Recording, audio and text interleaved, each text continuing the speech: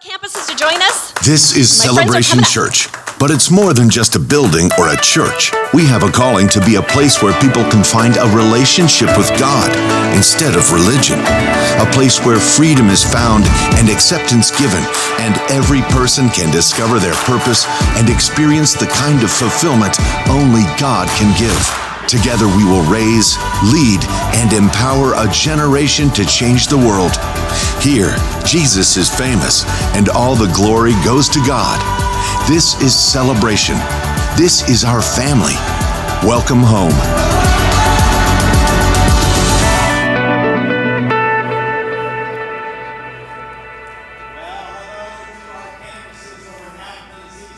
Joining with us as we are launching our first Wednesday. The summer has passed. It was a good summer, actually, I thought. Pretty decent weather. June was a little miserable, but the rest was pretty good. And so now we're through it all, and the fall kicks in. Kids are in school, off to college, whatever, and we get to continue to grow and learn, and that's what we do on Wednesday nights, first Wednesdays of every month. And then our small groups programs kick off, the programs for the kids and the youth and stuff. So we're excited about that. Tonight, for a little bit of a change-up, I don't know whose idea this was, but what the heck. Instead of a teaching tonight, we're basically having a panel discussion with myself. The Bishop Ed is in the house. Pastor Phil is here. Lovely Becky's here. And we're going to open it up. We've already had people filling out questions here. And for those of you at the campuses, if you want to text a question, you can text it to 920-606-2507. So you can ask. Now, we're not guaranteeing we're going to take your question. There's a lot of really... People say there's no such thing as a dumb question. I beg to differ. There's some incredibly stupid questions from time to time. We'll try to get the ones that have the most value and kick those around. So I believe Benjamin is taking over. Give it up for Ben. Yeah, this is, thank you. This is where this section of our leadership trusts me. So we'll see if we end the night in the same way. We've got 3 Gungers on stage, so we'll probably get through 2 questions tonight. But that's great. So that's my phone number. If you have a question through the course of the night, if they spark something that piques your interest, certainly text away and we'll try and follow up with that and have more questions. But I'm the gatekeeper. We're going to start with this one. Very deep theological question we're going to start with to get the ball rolling. And it's this. If you were sent to prison, what crime did you most likely commit? Murder. Yeah. Just pray that's not me at the end of the night. Can I get an amen? Who else? What would be your crime of, well, not choice, but the one that's going to get you there? Like you said, prison? Mm-hmm. Oh, that's a big one. Yeah. I mean, I guess we could, jail, if that makes you feel better. I could see something I could do is like tailgate related. Maybe yeah, okay, yeah. Like Packers jail. Yeah, Packers jail. I can see myself in Packers jail, okay. For sure. Go Packers. Mine would be a crime of association for animal cruelty, I'm sorry to say. Oh. I would not have injured the animals, but somebody very near and dear to my heart might. Well, then he'd go to jail. Well, what would you go to jail for? Well, if I was there with him, I was an accomplice, accomplice to the act, fine. yes. All right. Mm-hmm. Where's Keith? Yeah. He's with the kids. Don't worry. Don't panic.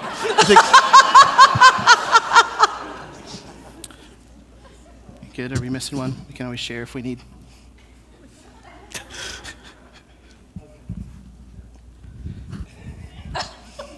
Stupidity. Yeah. It's good. All right. Our next one is this. If the church burned down and you had 90 days to rebuild it, what would you build first? And I know you all are going to say the stage carpet, so that is that answer is off limits of what you would rebuild first. These are deep. The parsonage. Yeah.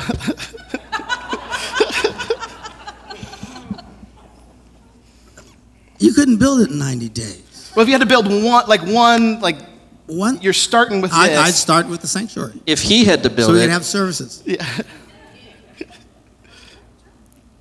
It's good. Good answer. Good answer. Family Feud. Yeah, I feel like we should cheer, like 100 good people answer, good survey answer. said. The survey says, yep. Sanctuary. It's good. well, now whatever we say sounds less spiritual. Thanks, Dad. Yeah, nicer bathrooms, but that pales in comparison. Like, okay. By the way, our bathrooms are horrendous here, and we are fixing that. And all the ladies said, amen. Yes. My lovely wife pointed it out. I don't normally go in ladies' bathrooms, as is my habit. But apparently That's they're quite why he's horrendous. in jail. Yeah, we should go back to question 1. Yeah, let's go back to the first question. So good. All right. Do you guys have a passage of scripture that resonates with you well, or just resonates at all? Psalm 37, verse 37, King James Version, it says, Mark, the perfect man.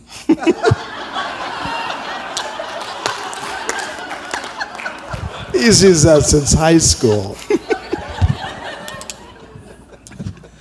Is that the first scripture you memorized? Mine is Galatians 6:9. Do not become weary in doing good, for at the proper time you will reap a harvest if you do not give up. That's good. Like, live a life worthy of the calling you have received. Ephesians 5. I don't remember though. Sorry. Yeah, somewhere in the Bible. Thank you. Got that part right. Besides Thanks. eat, drink, and be merry, it would be that he that has begun a good work in you will perfect it till the day of Christ. It's good. He's proving it. Mark, the perfect man. Hallelujah. I'm just going with the Bible, man. I'm just going with the Bible. Oh, that's funny. It's good. All right, so each of you keep a very busy schedule, right? All over. What do you do to recharge in your busyness?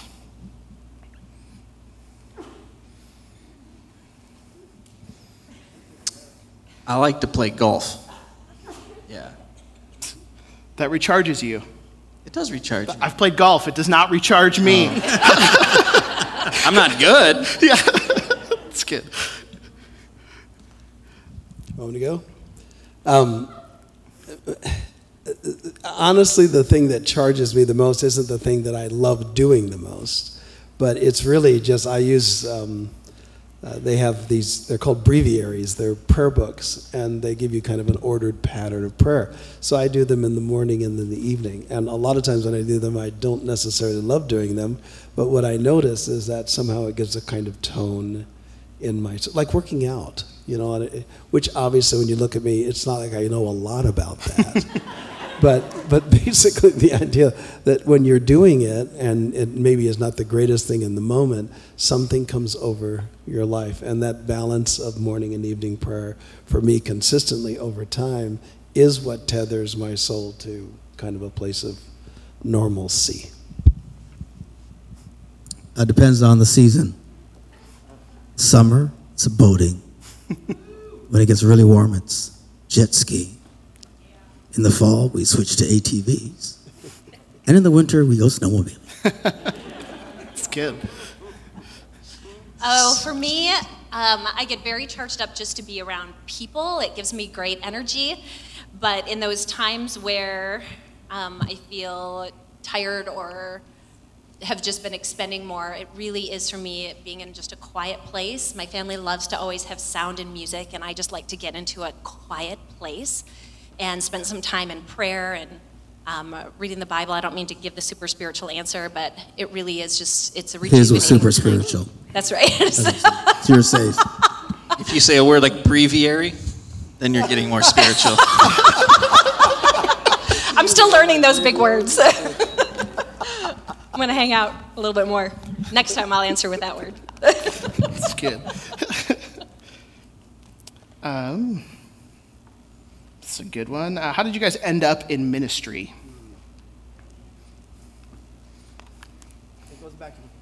back to the first question about hiding from the police. I think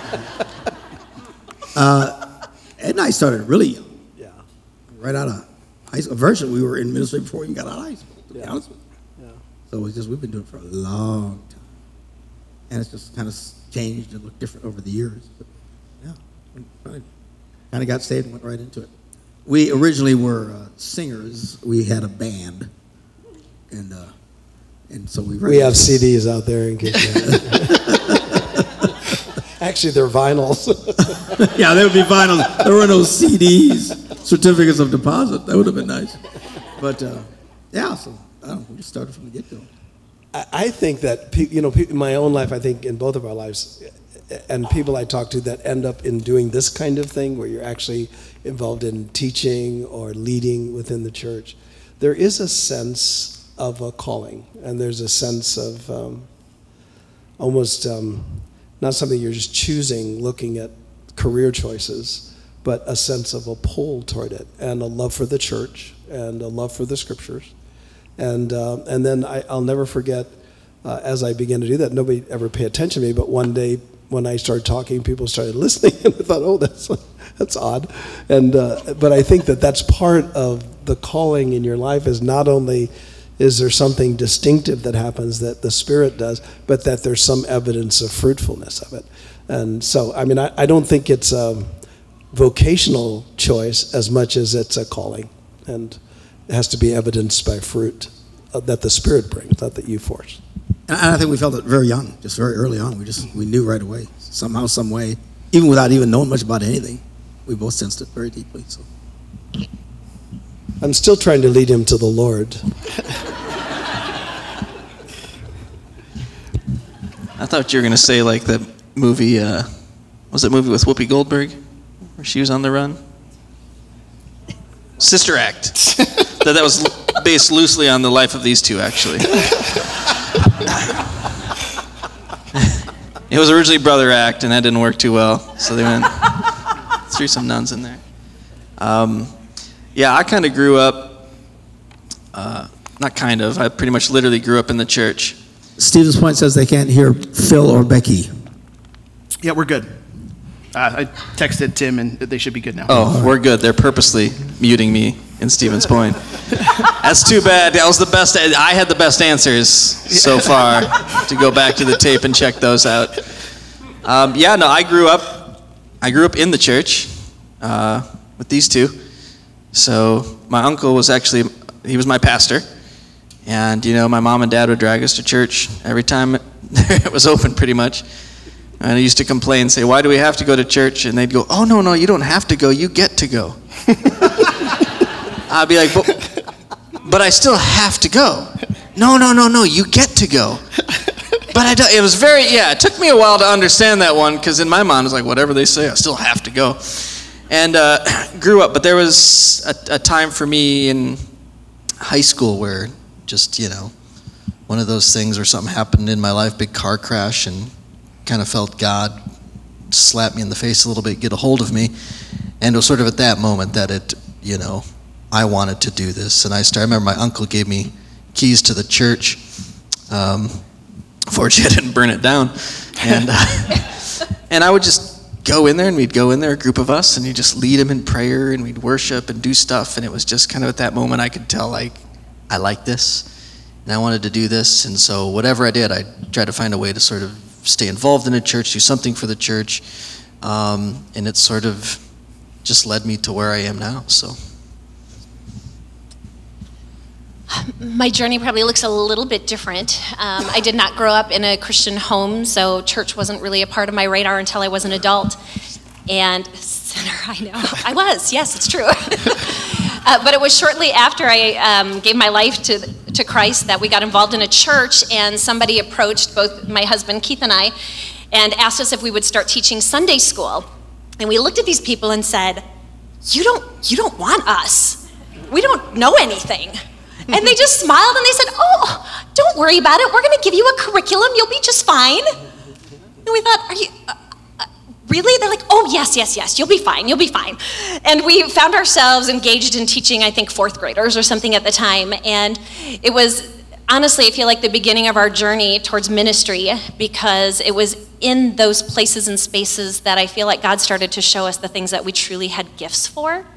And it wasn't until we were positioned within some church areas that we started to discover really how God was developing us and equipping us for the thing that he would eventually call us to as well. And my husband is the children's pastor here, and he came on staff 15 years ago or something like that. And from the time he came into the position, I just very much came alongside him and have had that same love and passion for the church and for ministry. And about 6 years ago, started working for the church in a support position to him, quite honestly. And I just look now at the last 6 years and feel like God has just continued to faithfully position me in places where I would have opportunity to continue to grow and continue to discover not only what God has gifted me to, but what it is that he's called me to. And so it's just been a really fun season and journey of I feel like, positioning that has brought me into a life in ministry. You know, Bishop Ed touched on it. He said, I remember when I started talking and people would start listening to me. It kind of shocked me. And that was really true with me, too. Because I'd given up to early on, I felt like I should be in ministry, but by the time I was 30, I thought, I suck at this. So I quit, for a long time, and then felt like I should maybe go back. And when I started going back, all of a sudden people were responding, and it shocked me as well. So I think a lot of times people think, well, I'm called to ministry, And my question is, well, does anybody else think so? That's a good question. That's really the key. Because in this young lady's example, you've noticed you've been seeing her more and more of her, and you're going to continue to see more and more of her. Because there is a unique gifting in this lady that is really quite stunning. And the Bible says a person's gift will make a way for them. And it's hard to walk around here and not notice. And we've known her for a long time, but and sometimes it's just season. All of a sudden, why now? All of a sudden, boom, there's something about Becky. Wow, what is that? All around the same time that some of the other ones had left, and we were talking about getting. Bringing in some professional, not to slam it, but there are people who are professional executive pastors and stuff like that. They're looking for jobs and positions. We thought we were going to do a big search and try and find somebody.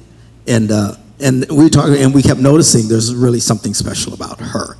Because I think we have it right here, So we're just still growing in this. But I think anybody will start noticing when not only you feel it, but other people. And sometimes other people will feel it before you feel it. And they'll start asking you to do things and asking you to step, like her, teach this class. I don't know what I'm talking about. Really? We think you should, And so there's a way that God starts confirming that in people's lives. And I think most people in ministry, by and large, will say that. Met lots of people over the years, we both have, who tell you they're announcing they're called to ministry. But nobody agrees with it, and nobody wants them. And I had a friend, I think he'd been fired at least 4 times. After his 4th firing, because I always had the sense that he shouldn't be doing this. I don't want to say it to him, but so I called him and I said, so what are you going to do now? Thinking he would move on.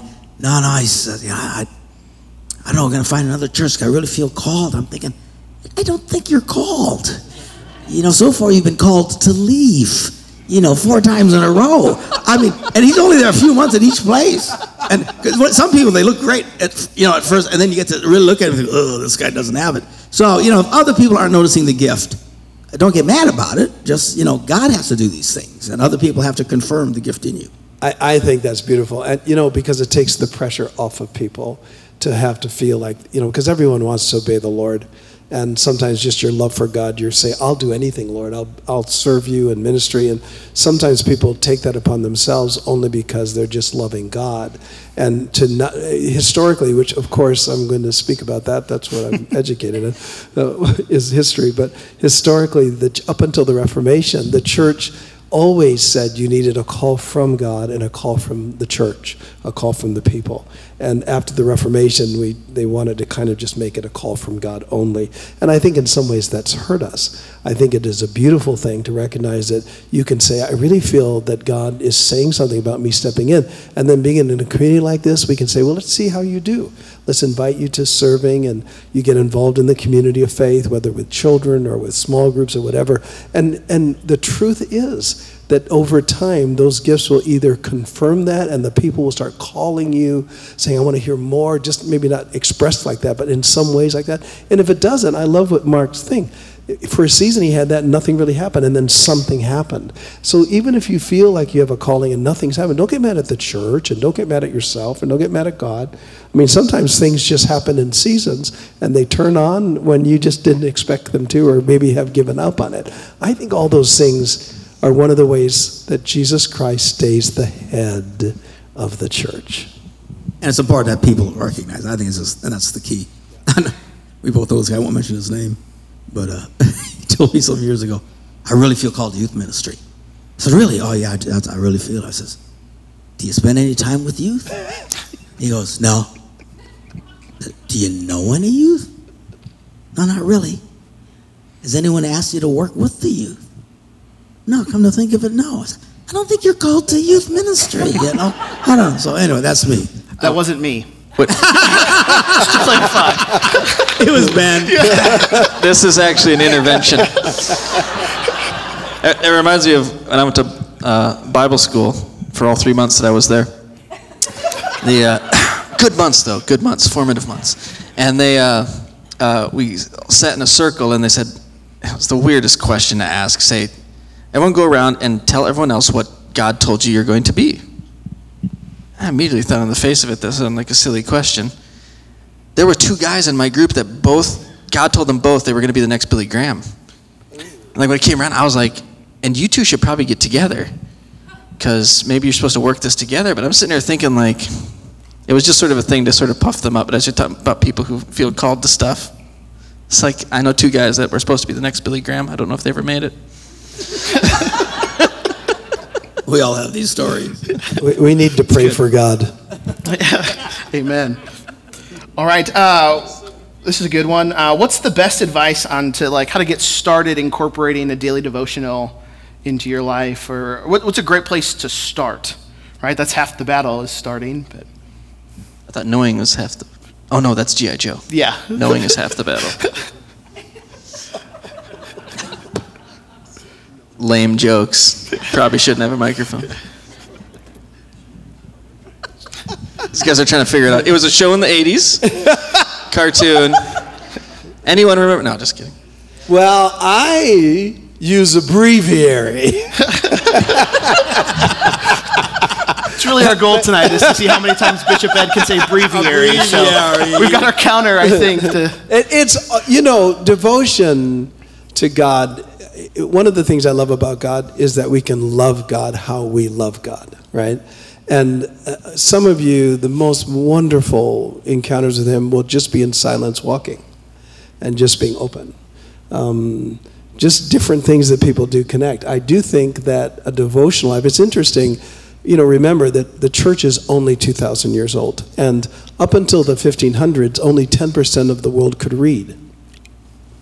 Nobody had Bibles, right? They only heard it when they came to the gathering of faith. So if Christianity was dependent upon you reading your Bible every day and studying it all the time, not that many people have been able to be Christians until recent century or 2 or 3. But so I don't think it's all wrapped up. I think that to whom much is given, much is required. And so I think if you have scripture and you can read, it's a good thing to incorporate that into your daily kind of rhythm of spirituality. The reason I love breviaries or prayer books is because they weave scripture in with your prayers. And you can do them, some as short as 5 minutes, some 15 minutes, and they get you through the scriptures. If you're not careful, you'll just keep reading scriptures you just like. And enjoy yourself. And there's nothing, it's not like that's bad, but sometimes you don't hear the whole breadth of the counsel of God. And so having something that is a plan or a breviary, something like that, can help you get through more. But I don't think that people should think that thing of regular devotions is the key to Christianity. I think it's part of your faith. But you have to be true to yourself. Some of you, it's like the guy, who's the guy in His presence? One guy. The dead guy. What's his name? Brother Lawrence. We don't talk anymore. Yeah. You're dead to me. Brother Lawrence lived in the 1600s. We're not mad at each other. We just don't talk. Brother Lawrence worked in a monastery, 1600s. There's a book written called The Power of His Presence, or The Power of Power something. Anyway, he talks about in the book how he hated their prayer and they hated to sit in services. But he said when he went to wash the pots and pans, he said God would visit me. And he loved cleaning, and he'd wash the floors and do the pots and pans, and talked about how the presence of God would come upon him as he served. So I just think everybody's just a little different, and on some level you have to own up to that and discover your own spirituality. I would encourage whoever wrote that, or anybody thinking that term, talk to people around you. Talk to others. People have different things. Deanna has this great little thing on your phone, daily devotionals that she does, invites people to do them with her and stuff like that. So there's all kinds of things. There's books. Any book by Mark Gungor is amazing. But all kinds of books. And so there's so many materials. I mean, there's really no lack, for what we have. Yeah. But I agree with Ed. I mean, it can look different. We've got like the Bible app is a very popular one. And you can download that, and then they actually have little devotionals, and they'll have ones if you're just getting started, like very easy reads that you can get through in the morning. And I had talked to people before and have them encourage them to download the app and start there. And it kind of takes you through little things, and you can do, little weekly things, and it can set a reminder on your phone. If you want to be reminded every morning at 6:30 to, I'm supposed to go through that. So you can set that on there as well. When I was a new mom and we were just walking into the season of potty training, I remember having a conversation with our pediatrician about it, and he had said to me, well, Becky, if you're trying to figure out what to do, talk to your friends, find out what they're doing, and then just realize it might not work for you. Try something else. And I was so grateful, and I just think that applies and speaks to what we've been talking about here as well. Just try something, do something, and figure out if it's what just really resonates with your spirit and draws a connection between you and the Lord. And if it's not doing it, then try something else. Just don't feel stuck by some image of what it has to look like. That's good. Next one here is, how do you deal with difficult people?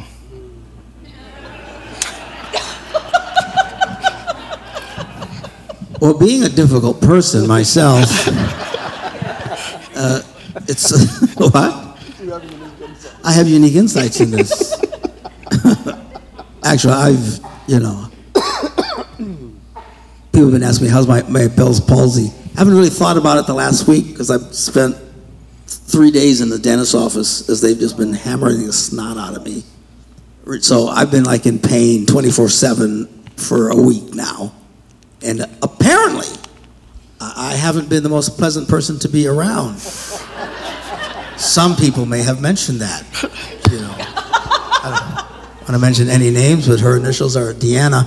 And so at times we all deal with difficult people. Sometimes we are difficult. The biggest key that I can think of, patience, and realize that what they're doing usually is triggering something in us. And I hate to say this because I don't like it, but they usually trigger things in me that I need to work on. If I don't care, it doesn't bug me. The reason it bugs me is because I'm caring about something and I kind of get in the way. That's good.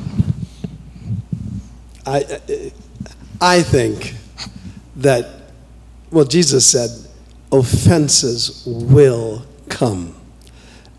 It's not a promise we stand on usually. But the way they come to us mostly are through our connections with people. And I think that the reason God calls us to move toward instead of away from difficult people is exactly what Mark says, is that somehow it calls up things in us that we don't like. So we'd rather just be with people we totally agree with, people that have the same values we do, people that respond, think, plan, cogitate, make decisions all the same way we do because we feel like they're normal. Cogitate? And anyone that isn't doing that, we describe in terms of badness, oddness, what? Cogitate? Cogitate. Think. It's in the breviary. Spanish, that means shut up. He's channeling my mother. Anyway. But I think that when you move toward people who are difficult, I think we get a unique view into grace. Because in some ways, the God of eternity, who is nothing but holy, moves toward us and becomes one of us and presses to everything we are. And I think that's why God calls us to love one another so much, because in loving one another, we experience what's coming from heaven. And in some way, by loving each other, we're practicing loving God. And so this is very critical, because the reality is the more we get to know some people, the better we like our dogs. True that. But the truth is, if you dare, it doesn't mean you have to do it overnight. It doesn't mean you don't have to process and ask God to help you. But the Spirit can help us love poured out in our hearts. And then we just need to look at people and decide to move toward them, forgive them, the patience piece. All of that comes from the divine presence in our lives. That text, Romans 5:5, the love of God is shed abroad in our hearts by the Holy Spirit. So when you can't love people, or feel like you can't face difficult people, just cry out. Say, God, I would love to hate them for you, if you want me to. But but I'm open to you loving through me and being kind through me. And I dare you to pray prayers like that, because you'll find yourself moving toward them with a kind of patience that will surprise you. And it won't just be you, and it won't just be God. It'll be you and God moving in the world. I've found right on that, if I pray for them, if someone's driving you crazy, but you pray for them, and you stop to think about, because when someone ticks you off, you think about yourself. They made me mad. They did this to me, and they did that to me, and they don't know how I feel. They don't know how they made me upset. And when I stop and I think, but what are they going through? And I start to think about them before me, and I have to pray. And yes, sometimes it is a little bit of a sarcastic prayer to start off with. If God's a big God, I figure he can handle it. But there's something about praying for those people that it sort of changes the viewpoint for me. And so if someone's driving you crazy, just start praying for them. Yeah, pray for your enemies. Yep, absolutely. I'm definitely not great at it. I mean, I guess if we're being real and dealing with difficult people, I usually walk away from the difficult situation thinking, I should have said this different, or I should have done that different, or why am I so frustrated with myself now, or why am I letting them frustrate me? So I don't do it well. But two things that I feel like when I step back from it and realize that I haven't maybe navigated it the way I had wished is, one, what has already been mentioned, that I need to really pray for grace for myself in those times. But the other thing that I find is that I really try to ask God, okay, Lord, what is it that you want to teach me through this experience? And just really try to search out what it is in me. To Pastor Mark's point earlier, what is it that either I need to get right, or what is it that I need to learn about somebody who has this particular approach to life and conversation, or whatever it is that's annoying me at the time that makes it difficult. That's good. All right, next one. You guys all have children, so give us a piece of parenting advice, specifically when it comes to faith and raising your children to follow Jesus, believe in Jesus. Remind them they don't have to go to church. They get to go to church. They get Where to are the go younger to kids? church. You got to go to church tonight. Always point that out. And long for the empty nest, because they're on their own after that. So I quote the scriptures to my kids of, for this reason, a man will leave his father and his mother. Let us just before bed every night, just to. Now, I really think that children we think they're given to us for us to raise them, and I think there's a tad of truth in that. But it's what they do to us. It's how they pull on us and how they form us that is often surprising.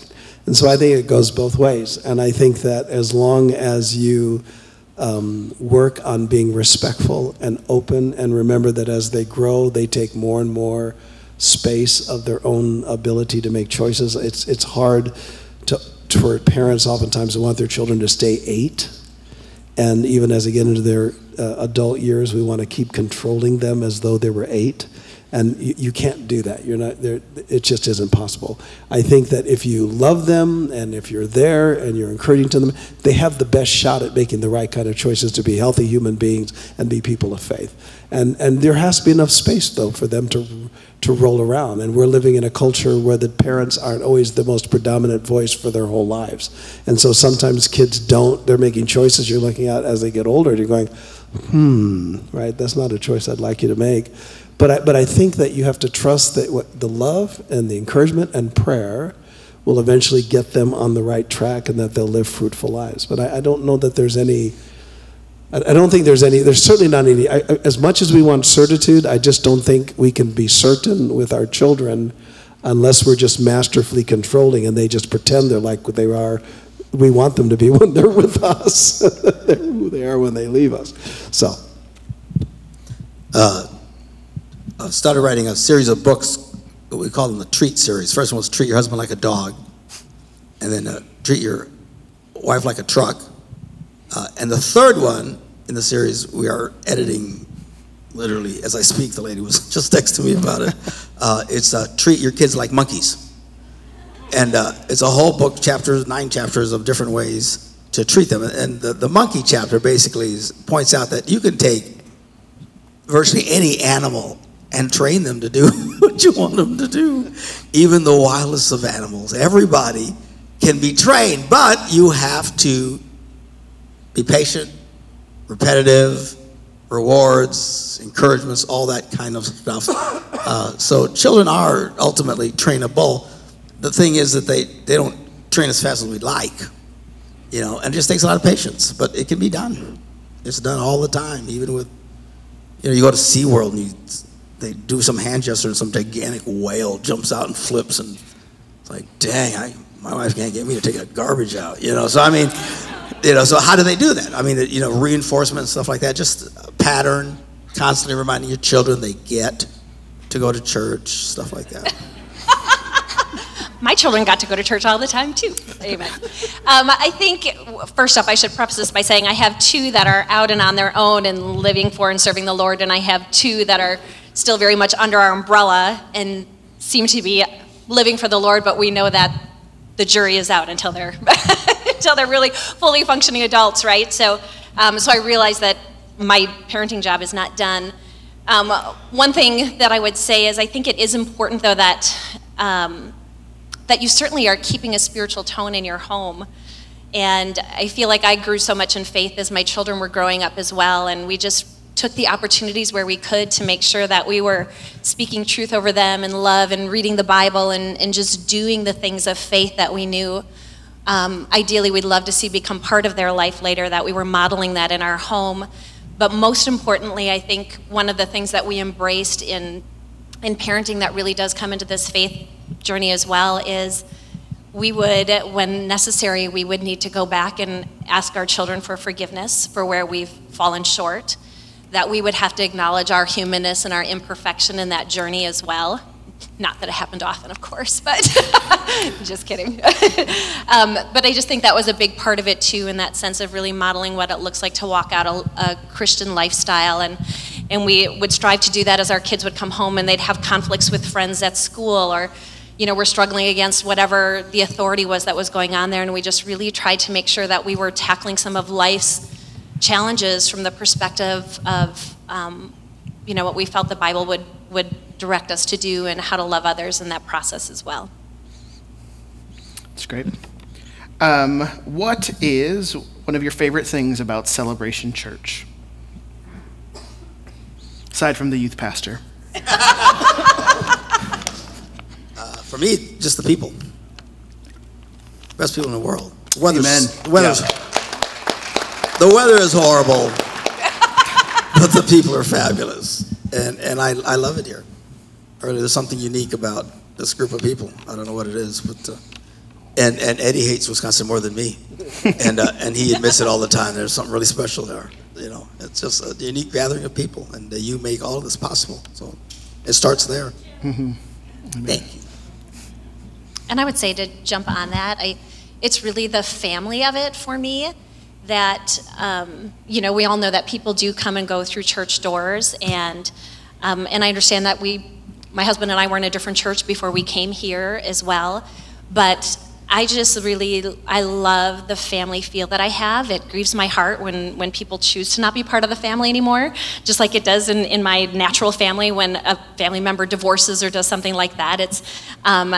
It's sad to me because I look at the dynamics of us together as a group, and I don't even obviously know all the people and faces and names, but I really do. When I think of church, I just think it's just where I belong. It's my family. It's something that, I just feel like we just have such great commitment and devotion to each other too without knowing some of those things. So that's what I love about it. That's good. All right, I have one specifically for Bishop Ed. What does it mean that you're a bishop?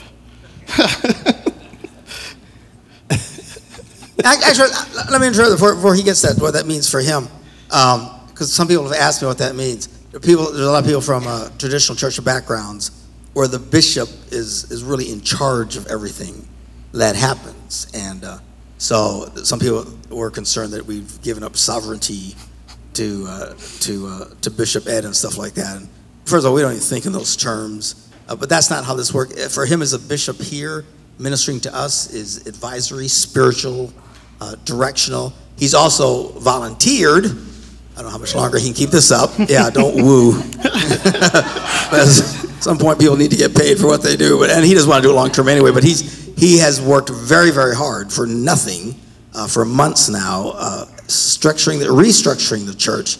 And we're going to do, we need to do a better job of communicating with people.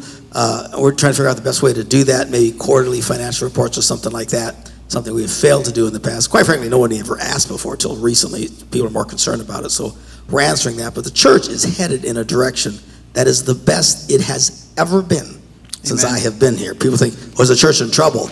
We used to be, but not anymore, so it's amazing.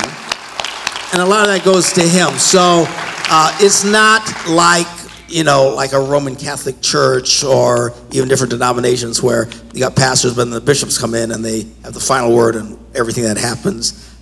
Again, nobody flexes those kind of muscles around anyway, but for those who've had that kind of concern, that's not what happens here. But you can answer what a bishop is. What I was going to actually wanted to say something about Celebration, because my relationship with Celebration for all these many years that I've come in and out of here has been more just teaching. And one of the things I would always tell Gail, by the way, Gail is here tonight. Wave at them, honey. She's over there. One of the... Stand up! Stand up, Gail. Stand up! Hey, I'm the head of this house. They need to see you! Stand up, woman!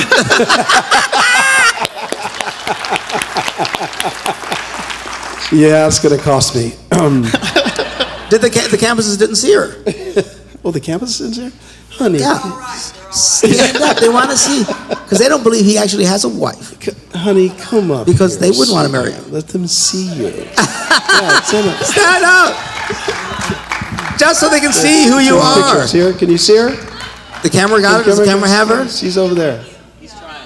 He's trying. Hold a pose. Come up here by me to come to your husband now.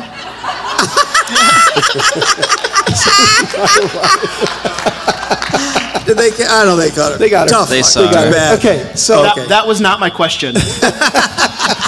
but when we've come up here for years, and the joy, and I would always tell Mark, I say, man, this is such a great place to talk.